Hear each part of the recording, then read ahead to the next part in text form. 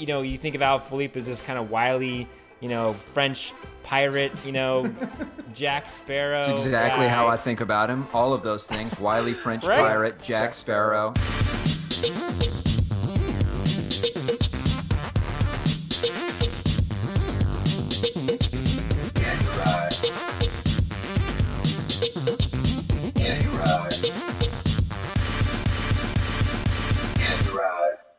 Welcome to episode 102, Reboot, Redux of the Yagi Ride podcast. This is the Boedi. Hey there, Boedi. This is the T-Bone. And this is Sir Cheerio.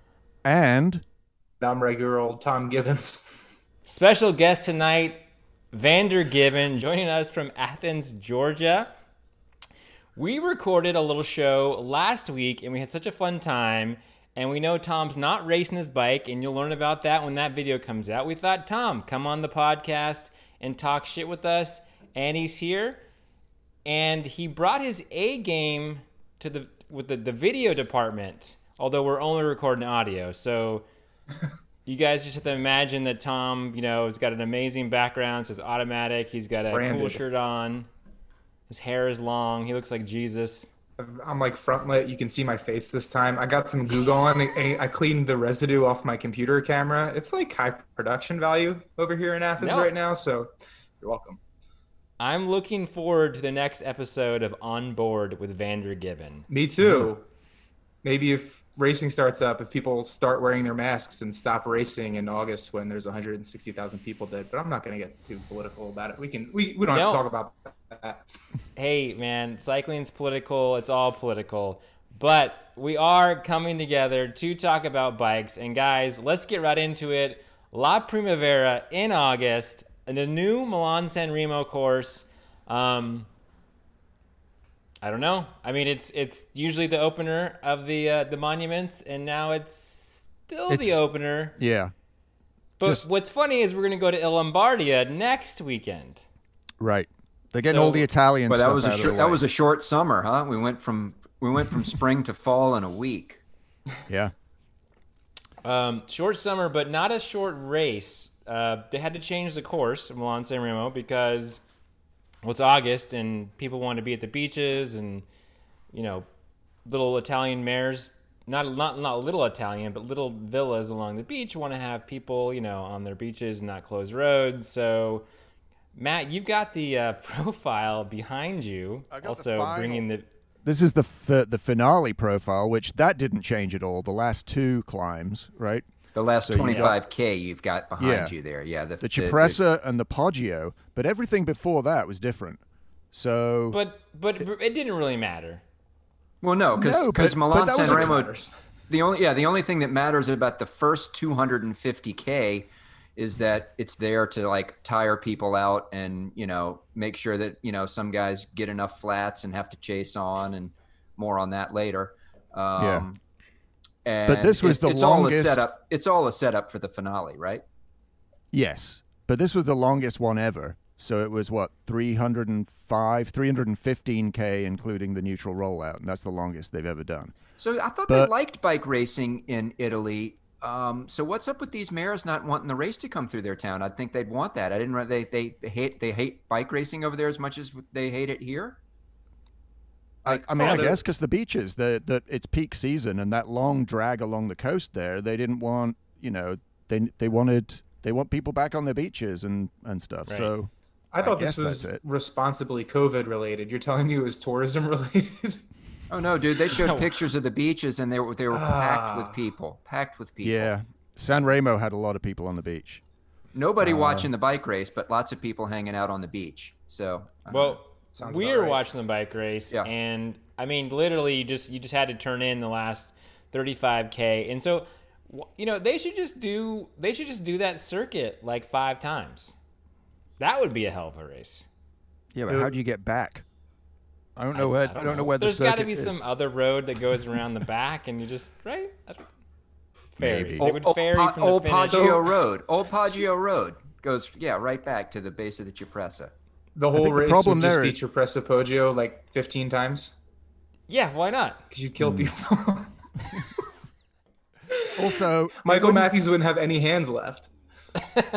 That's true. Also, this is like one of the oldest races on the calendar, and it starts in Milan and ends in Sanremo. That's the name, Boedi. Yeah. That kind of would defeat the object. Yeah, I get that. I mean, like, I understand that's the name, but I mean, like, sure. Tour de France. Does it really go all over France? I mean, you know, it's the same. Yeah, they fudge the start all the time. Where was it supposed to be this year? Copenhagen?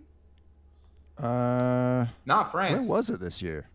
It was somewhere else. They moved it to Brest. They axed that. Or was that for one of the other ones? I can't remember. Paris-Roubaix. Does it really start in Paris and does it go to Roubaix? Compiègne. No, it's, yeah.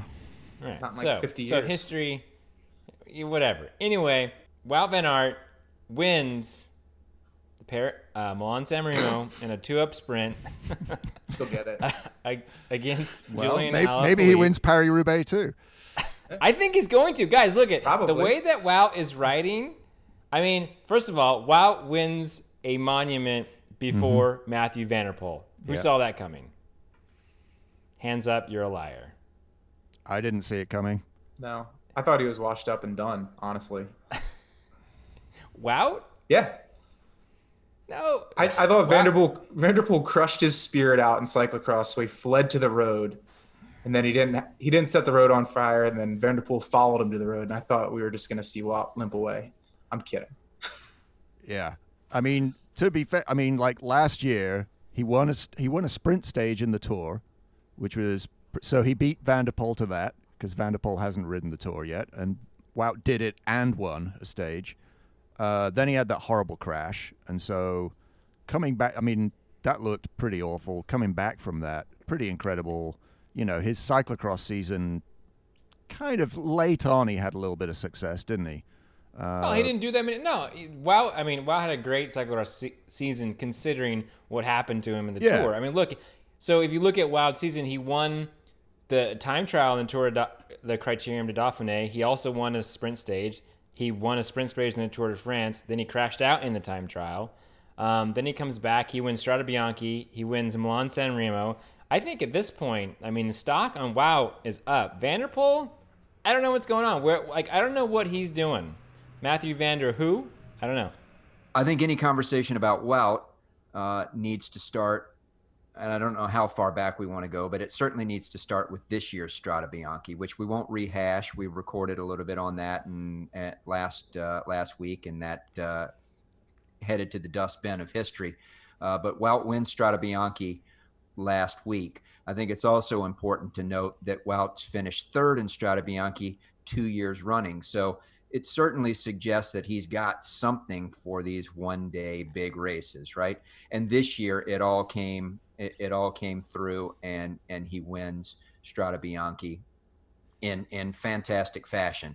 Footnote to that, which we can talk about later, Julian Alaphilippe flats in Strade Bianche and is not there in the finale to give Wout really a run for his money. He doesn't make the selection because of his numerous flats, which, you know, given the way Milan Sanremo finished, and of course, given the fact that Julian Alaphilippe won both Strade Bianche and Milan Sanremo last season, it's interesting or fun to think about what it might have been like in Strade Bianche last week had Alaphilippe not flatted like that, what the race might have looked like into the finish if Alaphilippe had been there. But this week he was there in Milan Sanremo, and Wout was right there with him. Guys, I think that the last 5K of that race was among some of the most exciting racing I've seen in a very long time. And Wout looked like a beast. I mean, everybody knows Alaphilippe's got that sort of quick, twitchy power up those little sort of short to medium punchy climbs like that. And, you know, he was there this week. He had his team working for him, and everything seemed to be perfect for him. He literally started flying up the Poggio. Nobody, not the best punchers in the pro peloton, could go with him, and they're a little bit late to respond, but just timely enough is Wout Took him a bit to claw onto his wheel, didn't it? And you thought for a minute maybe he wasn't going to make it, because man, Alaphilippe really had just kept finding an extra gear, literally finding an extra gear. You guys saw that picture of him. He was riding up the Poggio in his 52.12. Amazing. Although the pitch is not that great, but still, I mean, he's climbing up. 52.12. Was he running a compact? Yeah, mid-compact, right? Mid-compact, yeah. That's the modern compact, the 52.30, 52.36 probably. I don't know what the inside gear was, but yeah. Anyway, and then there's Wout. Claws back on, and what a fantastic descent. He was dropped at the top of the climb and then caught back on the descent. Yeah. And it was, it's always that descent is always sketchy. There's always some rider. I mean, we saw Oss on the Sorpresa go around a turn and unclip, and Vanderpoel. I mean, there was all this talk about Wout being a really good descender, and I'm like, okay, sure, why not? Like, does cyclocross translate to descending on the road? Bike handling in general, I guess. Okay. I mean, sure, but yeah. So yeah, it looks like he got a gap, but Wout came back, and let's talk about that last 1K. I mean, so they've got a gap. They're like 6 seconds ahead. The pack is chasing them down. At 1K to go, Alaphilippe stops pulling, and you're thinking, is it game over for them? Like, are they going to get caught up? Yeah, I was texting you guys saying he was going to Amstel it. Right. Vanderpoel looked like he was bringing this group back. And then Alaphilippe stopped pulling. And at that point, I'm thinking, well, I don't know. Is Wout going to be able to pull them and keep the gap and then sprint from the front? And he did. That was pretty ridiculous. I think we sort of underestimate how good these guys are when they're on their best form of the year, because obviously, they're compared to the other best guys in the world, right? But to have a guy who's able, after 300 Ks, have you ever ridden 300 Ks? No. So no. I feel like humans can be strong through 200. Trained humans can be strong through 250. And around 280, I think the lights just go out unless you're a freak. So the fact that they're even able to get out of the saddle to go up the Poggio just blows my mind. Then in the final, the overhead shots, they come off the Poggio at 6 seconds, and you're like, oh, no way, right? Mm-hmm. They have to ride a bunch off the wheel basically for 6 seconds. And then, he just gets dangled on the front for a whole K, and that helicopter shot, they're just getting closer and closer and closer. And then the sprint opens up, and you're like, dude, you've lost all your momentum. The guys behind you are flying. You just threw this away. And then Wout opens, and Alaphilippe comes around him, and then Wout just pushes again, and it's just like, that's just mind-blowing to me that he could be that much better than the best bike racers in the world right now. And he might just win everything this fall. Yeah, you know why Wout won that is because Wout was just like, Wout don't give a fuck. He doesn't care if Alaphilippe is just going to sit on his wheel. He's like, fuck it. I'm time trialing to the finish line. I will drag this fool with me if he doesn't want to work because I'm not going to lose this race because I'm worried about whether I finish first or second. I'm worried about finishing first, and it's first or 50th for me, and I don't give a fuck. I'm going to TT to the finish line, and then I'm going to outsprint this little French dude, and he did it. I think it's a testament to Wout, and Wout's the guy who puts in work. Wout's the guy who's like in the gym, like after hours before practice, shooting free throws. He had this injury, so he had to come back he had quite a lot of adversity to get over, and someone else talking about everybody else during the pandemic is taking time off, but Wout's probably just still putting in that work, trying to get back to his form. Wait, we talking about practice? Right? We talking about practice? Yeah. See, Wout is not an Allen Iverson. I was going to compare him to Jordan. Right. He's exactly. Great, totally. Gets injured, comes back stronger. And he's got, Wout's got a high race IQ. He understands the game. And it's an interesting to contrast Wout and Alaphilippe. Very kind of just different like personalities, styles on the bike. If you look at that sprint at the end from the head-on shot, the amount of movement in Alaphilippe's back wheel, it's skipping all over the place. And Wout's is like on the ground, like he's like, he's transferring all his power. He's being super efficient. And I don't know. It's you think of Alaphilippe as this kind of wily, French pirate, Jack Sparrow. That's exactly guy. how I think about him. All of those things: wily French pirate, Jack Sparrow, dashing. Yeah, sure. He does the yoga on the bike when he's getting ready to attack, and Wout is this sort of very workman, Belgian, in the farm plowing the what do they grow in Belgium? I don't know. They got tractors. They grow beer. They grow beer. So anyway, it was a cool to see that and how that played out in the sprint, and phenomenal finish. Well, if we're going to talk about the sprint, let's go ahead and talk about who ends up winning the pack sprint for third with a busted up hand. He said he could barely grip the bars. Bling Matthews coming through and out sprinting the field for third place. Yeah, so we were watching a little video before we started, and he apparently, on the Poggio? Yep. On the Poggio, he punched the one of the walls. Yeah, where the road narrows down and you basically go through a doorway. Yeah, that's pretty intense. And I don't know, somewhere I saw this came across my social media, was like a photo of his shoes, his like white shoes, and I thought it was like some artist like drew on his shoes. It looked like that spin art thing on the boardwalk where they have a piece of paper and it's spinning real fast and they drop like a droplet of red dye on it and then it's splattered everywhere. It was all over his bike too, apparently. He should get a design like that. That should be his new shoe. That should totally. I mean, that's pretty brutal. I mean, talk about being a hard man. Well, speaking of that, that, just change his nickname from Bling to Blood Matthews. Ooh, wow. So Tom, you were saying he sounded Belgian earlier on when we were listening to that. Yeah, he just like, I mean, it happens to me whenever I go over there. I start structuring sentences the way they do, and it's just like this very short, truncated, factual statements to. He's just like, I was on the right, and and the peloton moved right, and I didn't have anywhere to go, so I hit the wall. Yep.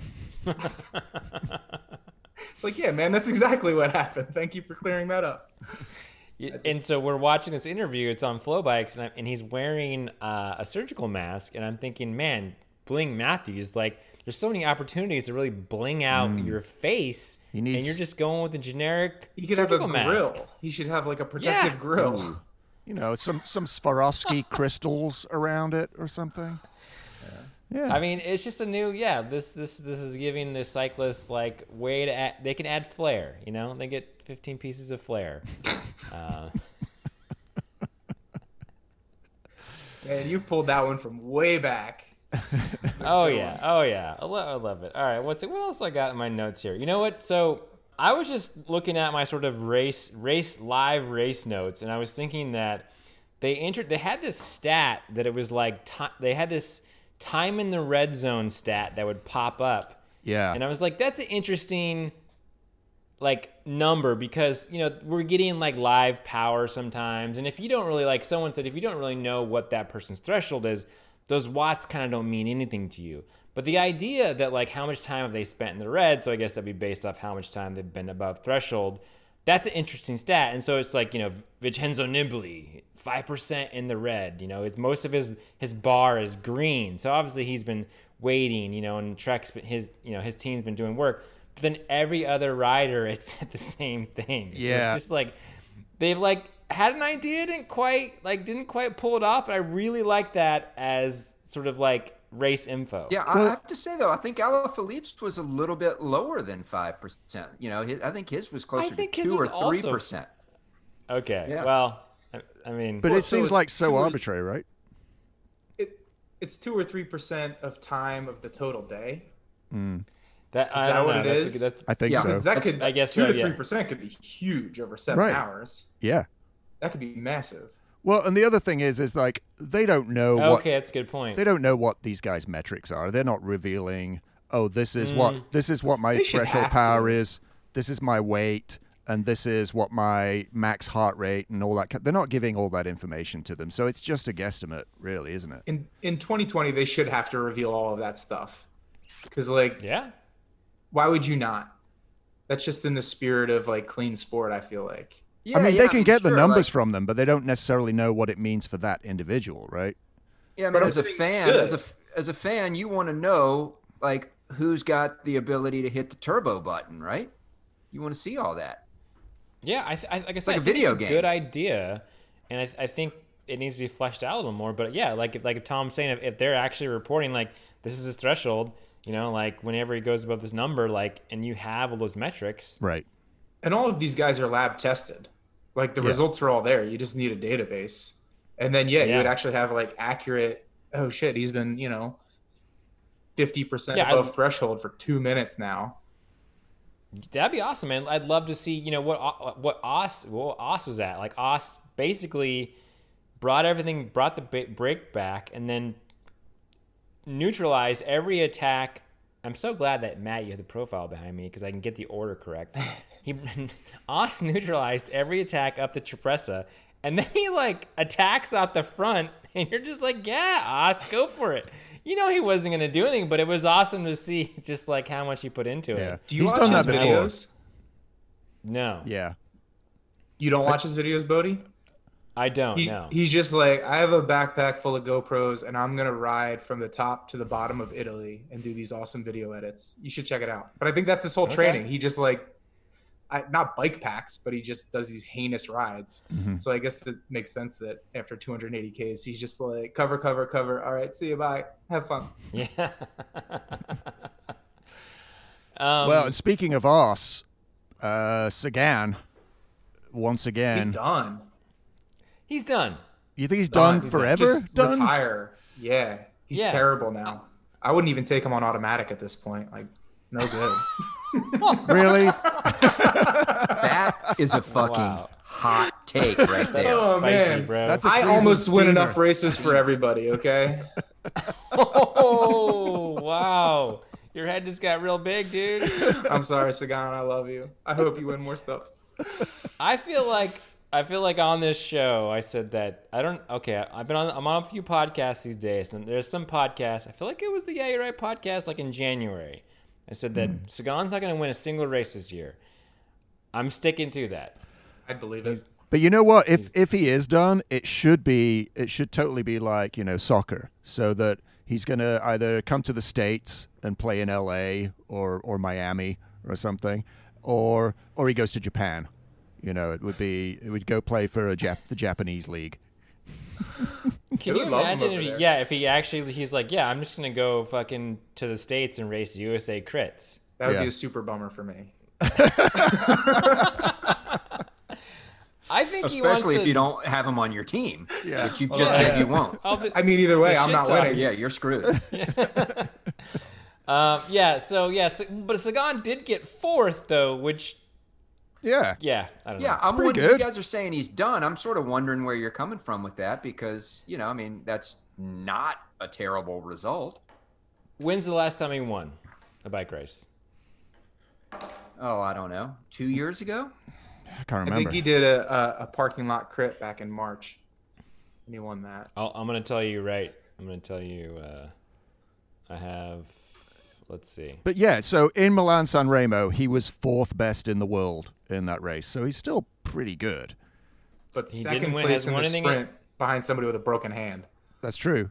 But he's after Vanderpoel got stuck on the front. Yeah. He won a stage of the Tour de France last year. That's his last victory. Chump change.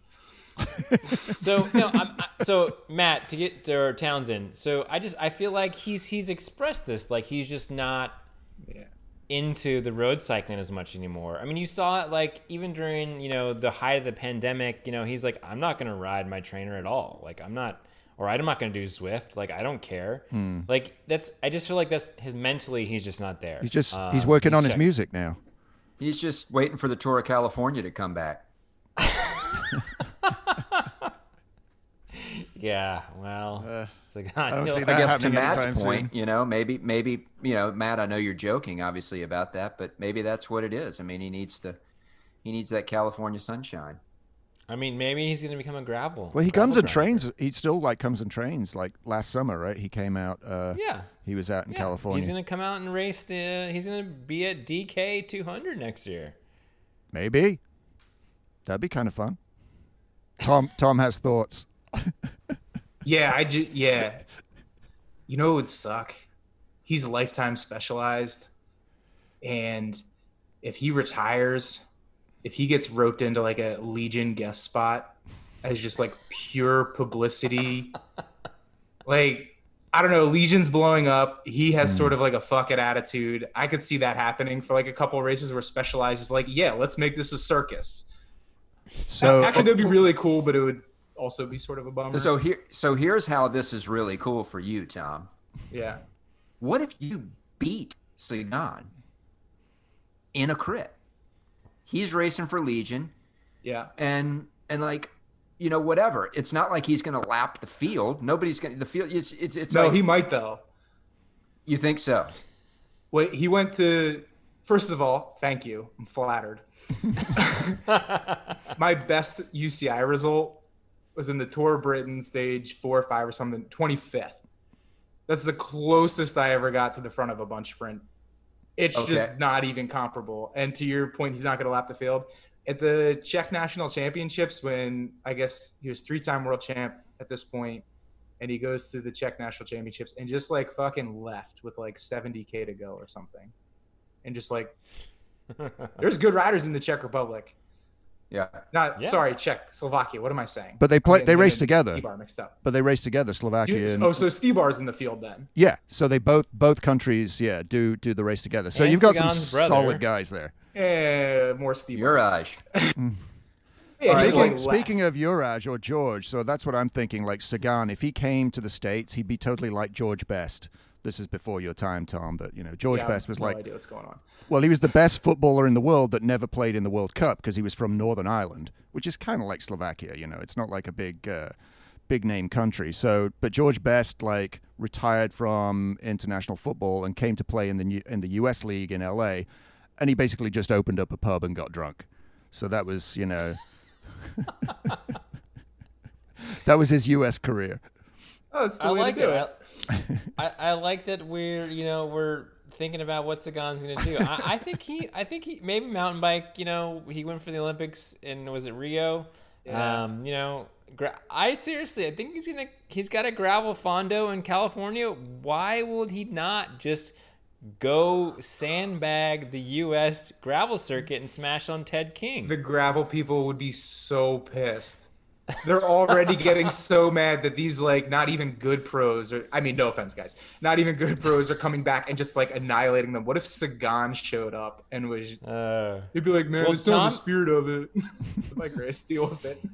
Yeah, you know what? It's so crazy. I forgot about the whole gravel dust up like in January before the world just officially went down the toilet when we were just like hemming and hawing over USAC and gravel, and now it's just like that all just seems so fucking trivial, and who the fuck cares?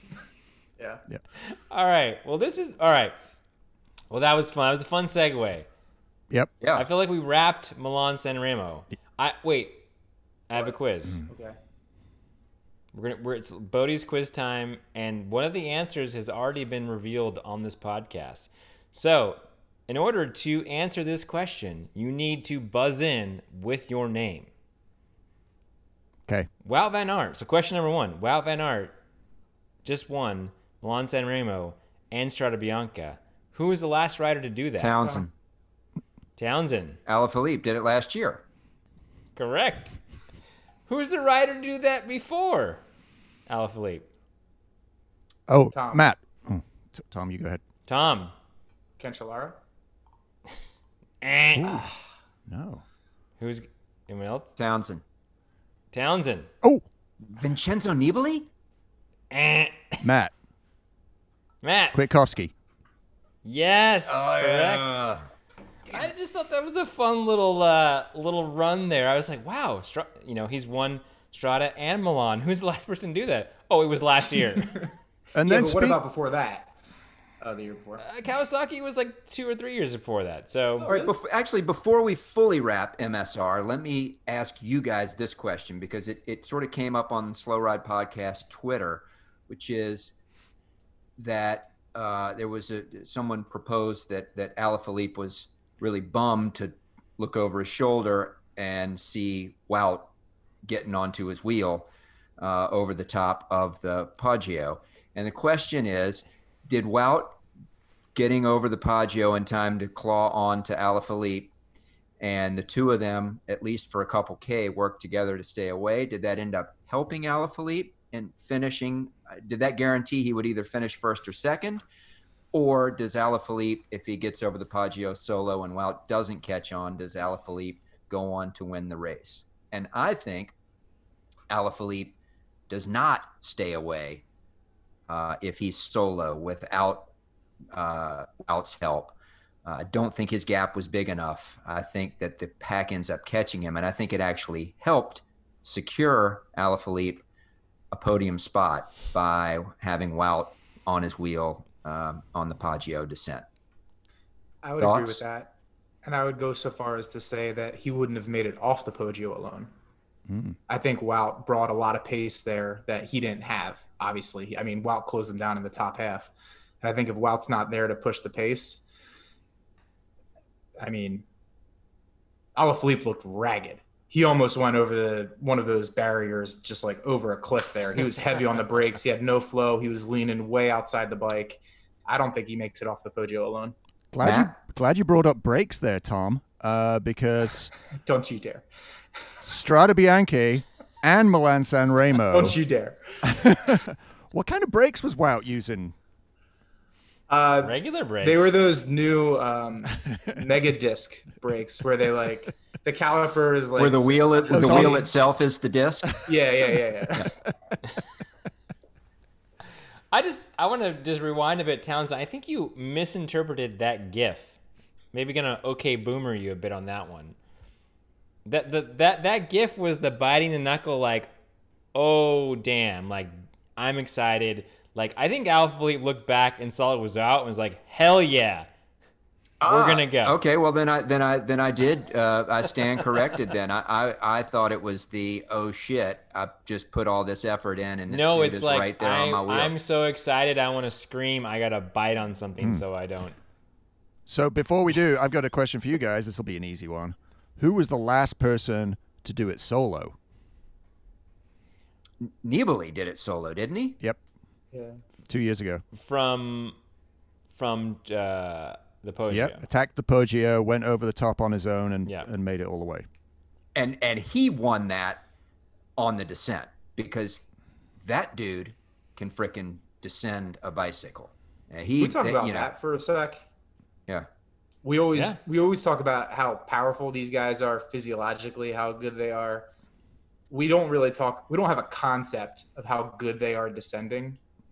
For reference, I'm going to roast myself here a little bit. I took a sweet little 24-kilometer KOM downhill in Boise. No big deal. It took about like a minute. So I'm probably the best descender in the world. I got straight ridden out of Viviani's wheel. We were both dropped on a climb, and then we just come over the top, and he just starts riding. He fucking rode away from me. It just like fingers in his nose. And he's not even like a quote-unquote great descender, right? So I can't even fathom what Wout Van Aert was doing down that descent and trying to follow that guy's wheel, or like what a Kwiatkowski would do, especially in the rain. Yeah. Like that just makes my skin crawl. It blows my mind. Sorry. I was thinking that watching especially if you miss it. If you miss the corner, if you blow it, you're gonna wind up on some dude's rooftop 40 feet below. Yeah, they're like waist high, like little barriers, and then just like a sheer drop. And that brings us back margin for error on that. Yeah, and that brings us back to that. That's not cyclocross skills. I don't think it does translate, because if you think of like the hardest descents in cross, there's Zonhoven, which is a sand descent, right? It's super steep and super sketch and everything, but it's just a straight bomb down. And the worst thing is you're going to go, arse over tea kettle and land in the sand. And you're not going the kind of speeds that these guys are doing on the road. It's much less dangerous. I mean, the other one is Gavir, where they have bouncy castles on the sides there on that descent. It's like, the worst thing that's going to happen is you're just going to bounce off and maybe, somebody's going to run over you. But counterpoint. Oh, sorry, finish. No. But I'm just saying, the level of danger in cross is so far reduced. The amount of bravery you need to do that on a road descent with those kind of, the Poggio with those switchbacks, the tight walls, and then it's like low walls that, you can just go flip. You could flip over and you'd be down on the beach. Yeah. Counterpoint. I think cyclocross just gives you so much comfort on the bike and knowing the limits of your equipment, which is so critical to descending, knowing your entrance speed, right? How high you can take your entrance speed and still get this bike around this arc. And even though the speed's not the same, even though the risk isn't as high because it's sand or whatever, having that, I think, goes a long way to being able to get down a road descent quicker, especially when you're comfortable with your bike not being completely attached to the ground, right? There's a lot of side to side in cyclocross, and I'll bet you anything they were drifting around some of those turns today. And I'll bet a lot of that, just knowing where to place yourself on your bike and knowing how much you can push your equipment goes a long way. Fair enough. That's my 2 cents. My final thought on MSR, Alaphilippe is the definition of panache. Okay. I'm just as a rider, I think this dude is full panache. I'll see you in Alaphilippe and raise you a Remco. Speaking of, nice transition. There's a good segue too. Yeah, that's a good segue. But hang on. I thought you were gonna say that Larry Warbass, who did a 2-second lead out at the Ciprescia, was your panache, my MVP winner. Yeah. You gotta love seeing Larry. All right, so Tom, you mentioned Remco. Let's go. It's a great segue. Let's go to the Tour of Poland. Poland. Yeah. Let's get to stage 1. Poland. The big crash, the horrifying, disturbing, and just an insane finish to a race. Well, let's refit the segue though, real quick, just so that we don't waste it. Remco Evenepoel wins the Tour of Poland. That's the segue. Yes, Tom. Yeah, that is. And let's also, again, backtrack to last weekend where he won the Vuelta Burgos, another 5-day stage race. So the guy has won 2 stage races in a row and looked great doing it. Tom, to your point, the guy is full teenage swagger panache, GC winner on the bike, badass. Making money and looking good doing it. Wait, first of all, would you say that Remco is the Wout Van Aert of stage races? I think Remco's his own brand. I think Remco's going to be bigger than anybody. Who at 20 years old just rides away from the best riders in the field for 51K? Yeah. Cancellara did it in Roubaix. Boonen did it in Roubaix. But they were both peak. They were ruling the cycling world at that point. This guy is barely out of his teens.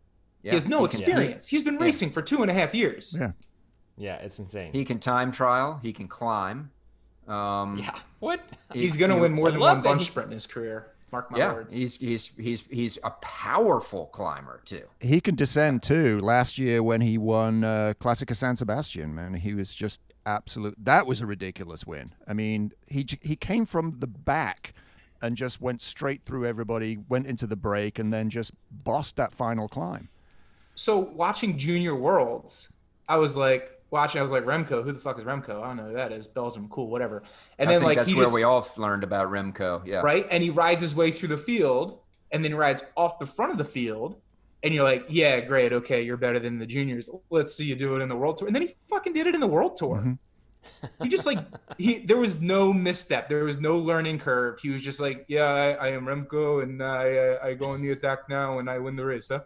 Yeah. And I mean, look, Vuelta Burgos might not be, the Vuelta Burgos might not normally be a Palmares that you would say, hey, this is something to notice. But this year, because of COVID and because of the fact that this was the first big stage race back, there were hitters in that race that he beat. This was not a slack field. Yeah. Same for Tour of Poland. Might not normally be something that you would, you talk about racing having an asterisk after it this year because of COVID. Well, those two stage races should have, asterisks that actually bump them up in importance this year because of COVID, as opposed to an asterisk that says it's a, less of an achievement. That's more of an achievement to win those two races this year than normal.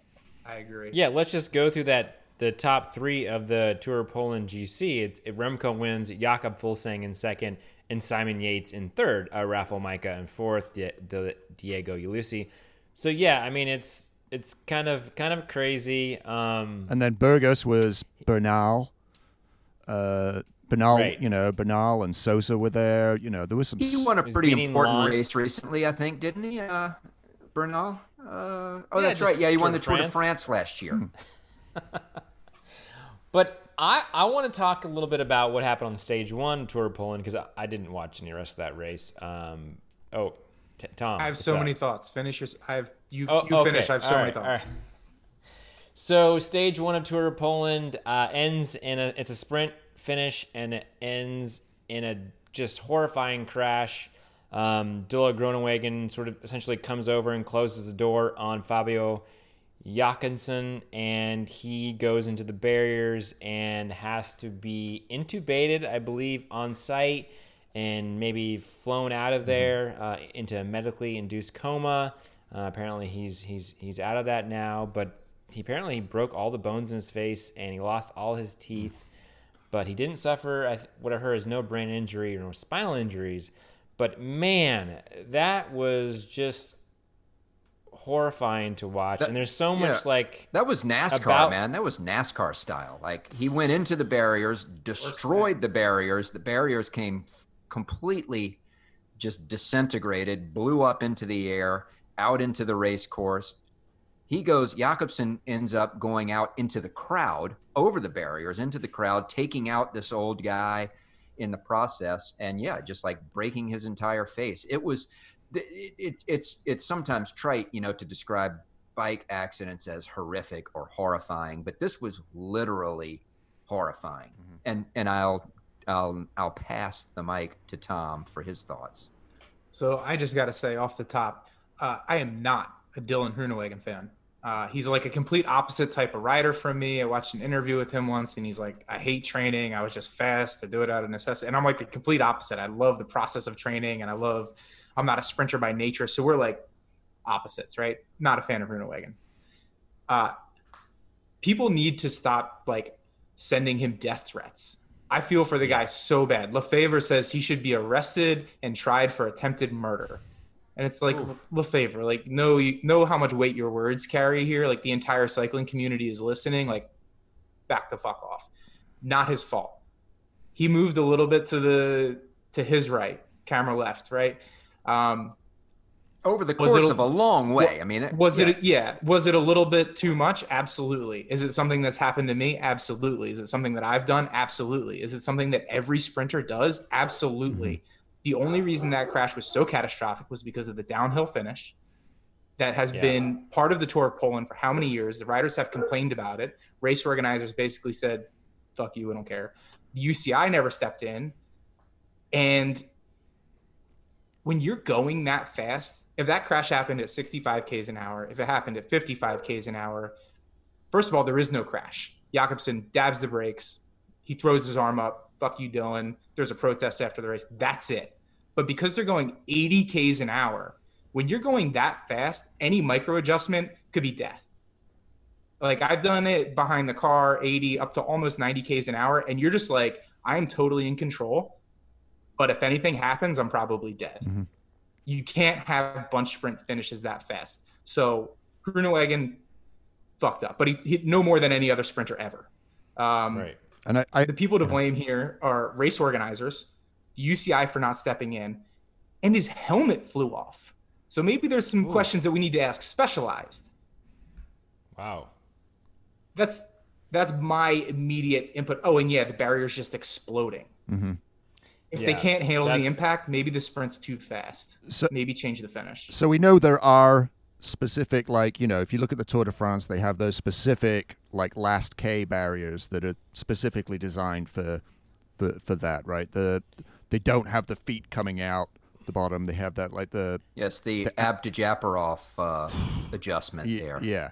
And but also, I read that for that finish, the sprinters are running like a 55 tooth on the front because it's so fast. Right. Yeah. And somebody like last year or something clocked over like 105K or something stupid on that finish. It's insane. Yeah, that's too fast. The UCI should be stepping in on stuff like that. And I think there's definitely that problem of, the riders, there's that riders union that doesn't seem to really do anything very much for the riders. And the UCI, like you say, doesn't seem to give a shit whatsoever. We see all those races in Spain. We see all that, the road furniture and stuff. And like sometimes there's some guy waving a flag in front of, a big bollard in the middle of the road. There's got to be something better that they can do than stuff like that. It's like if it's that dangerous to take these riders down this route, then don't do it. So in any other sport, if like, let's say the NBA, if all of the basketball players were like, we're not playing until you fix this issue, there would be no season. Maybe they would bring in scabs, but that same group of players would come to an agreement with the NBA, and then the next year they would be back, and it would be the same superstars. If cycling did that, there would be like 10 people who made the cut, and then they would just replace everybody else. They treat them like they're so disposable, and it's criminal. Well, they have absolutely no say, and literally their lives are on the line. And that was demonstrated at the Tour of Poland. Like, that's how serious this is. Yeah. But they just don't listen. Yeah. To that point. No, I mean, that's...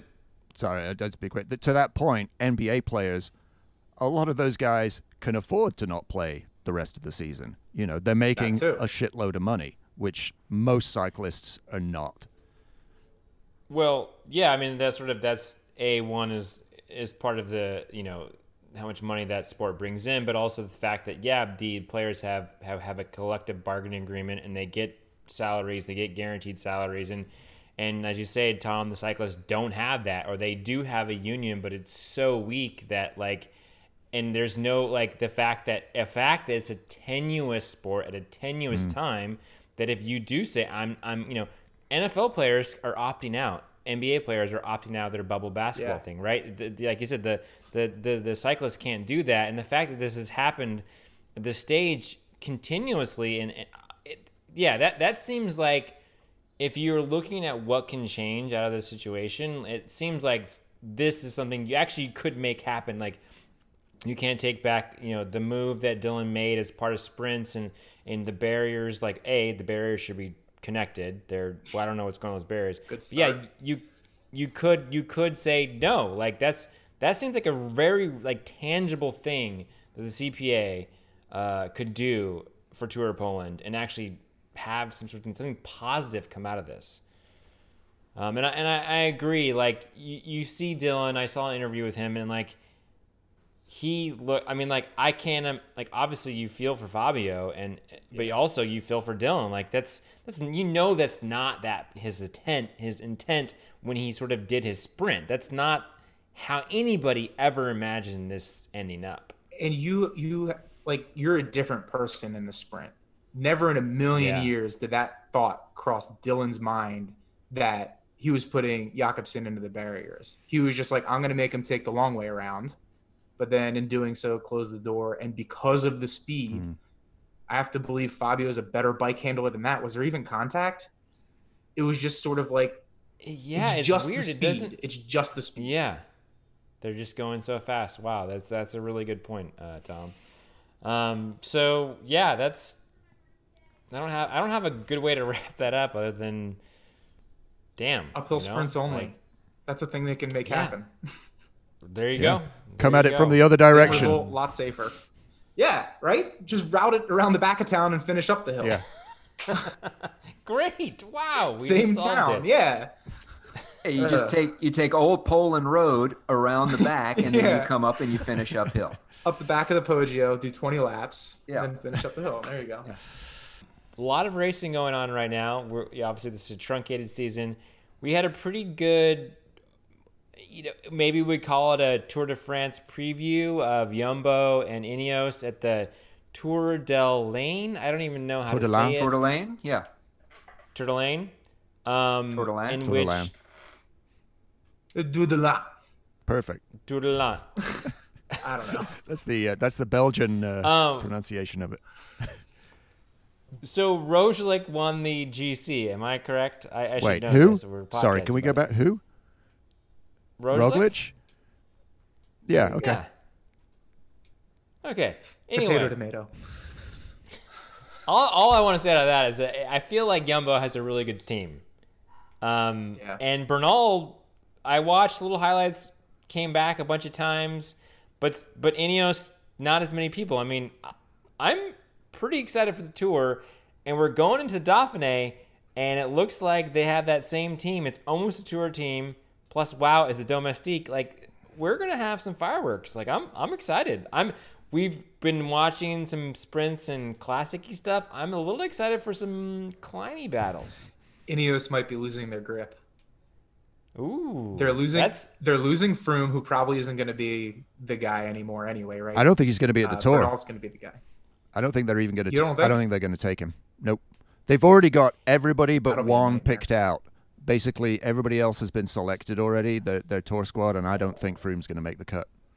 You think they take Gegenhardt instead of two? Oh, they're already taking Gegenhardt. That's guaranteed.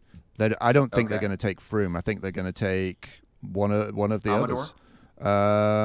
Yeah. Not Amador. Yeah, Amador. Maybe. I don't know. He's probably more going to be working at the Giro for Carapaz. But Tom. Back to my point. They're losing Froome. I'll bet you anything Froome takes 2 to 3 guys with him. So they're going to lose a good heart of their team. And they can try to replace him.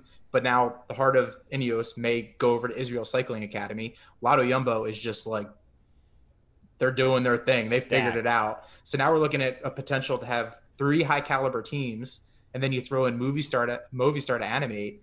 Like, this might be the end of Ineos as we know them, which would be super exciting. And which would be great for the fans. Yeah. And a phenomenal tour. It would be super for the sport, It wouldn't be the same old thing. Yeah, I'm excited. Yeah, I mean, unless you just swap the Sky/Ineos train for the Jumbo train, but Jumbo's not really built that way, right? I mean, they're not built that sort of like mechanical Sky train sort of way. I don't know. If you saw some of that race, they had they were doing what Ineos did to everybody else. They had 4 guys in the selection on the climb, just absolutely drilling it and shelling out Ineos riders. They were putting the hurt on them. I guess you're right. And honestly, if you look at Milan Sanremo, they had, 4 guys, up working at the foot of the Poggio, I guess setting Wout up. So, who knows? I mean, I guess that is the way you do bike racing, right? You try to bring riders to the front to protect your main guy, and especially on climbs, stay with it and drive it as long as you can. So there's no shame in that game, but it just Sky made it look incredibly boring for a long time, didn't they? Yeah. Yeah, it was the new Postal.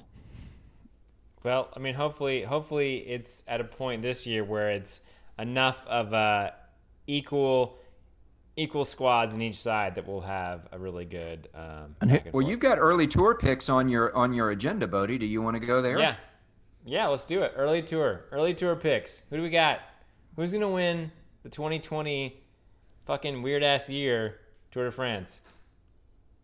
I don't know. Sagan will probably be second and everything, though. Okay.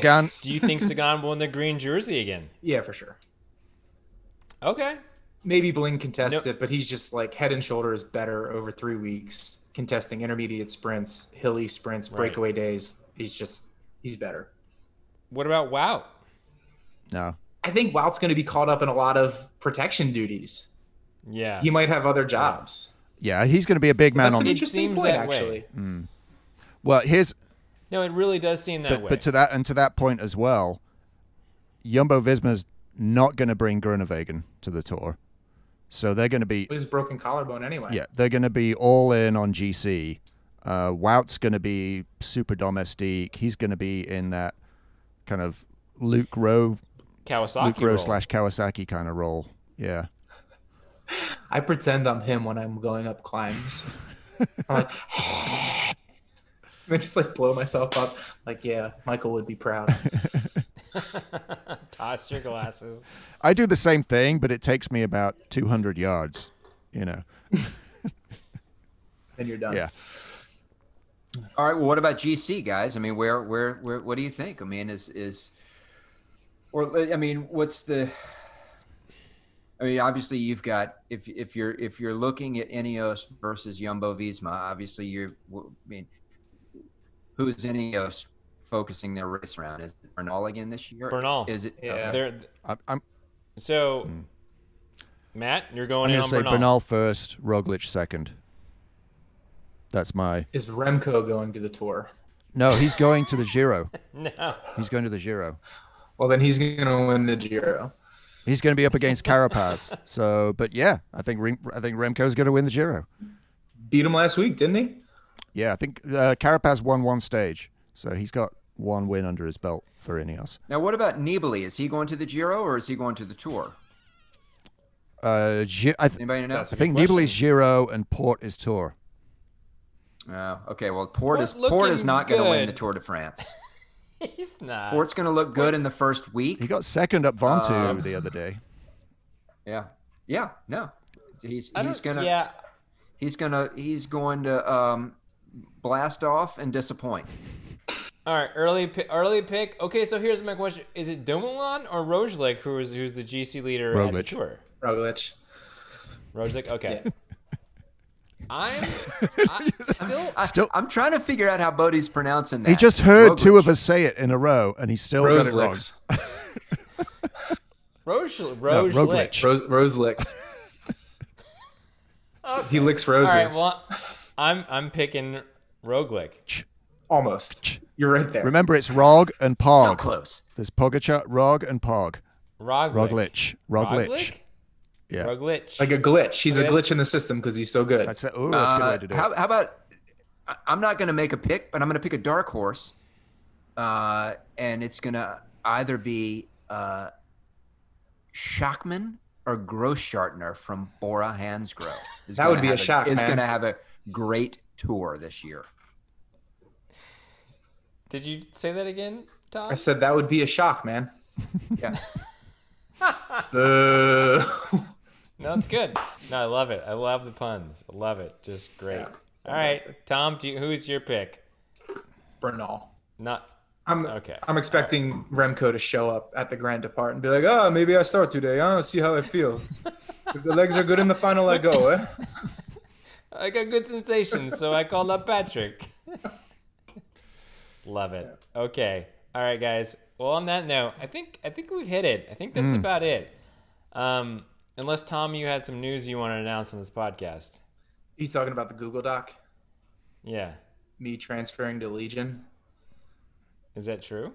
I can neither confirm nor deny that rumor that I made up 20 minutes ago. That's all I'll say about that. I got to get off, guys. Okay. It was real nice chatting with you. It's either Tom or Sagan. Oh, shit. I think I'm going to lose my spot. All right. Well, I guess I forgot. On this show, we sign off. So, Townsend, you got to lead us off. Well, this is the T-Bone, and I guess I'll close it out just to follow up on an earlier conversation by saying, Tom, if Sagan does join Legion and starts racing USA crits, you might not have a chance to beat him, but you certainly have a chance to finish second to him, which would also be pretty awesome. Then I would be the American Sagan. That's right. Second place. Sorry, Peter. All right, Tom, is that your sign off? Yeah, always there or thereabouts, but never the top step. Tom Gibbons signing off. And this is Sir Cheerio signing off also. Oh, this is the Boedi.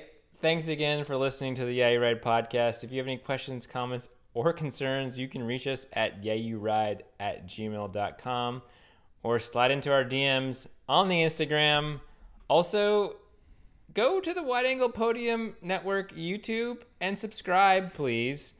We're making content over there as well. Some of it's going to feature all of us and Tom soon.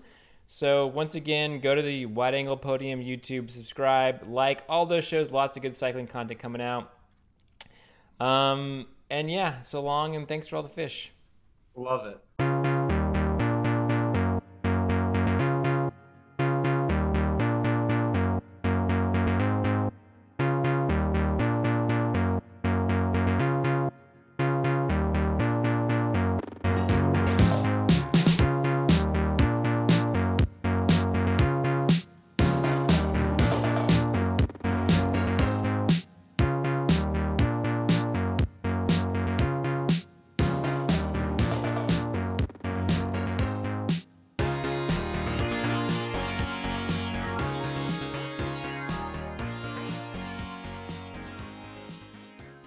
Wait, how did we start? Did we say the number? I forgot how to start the show.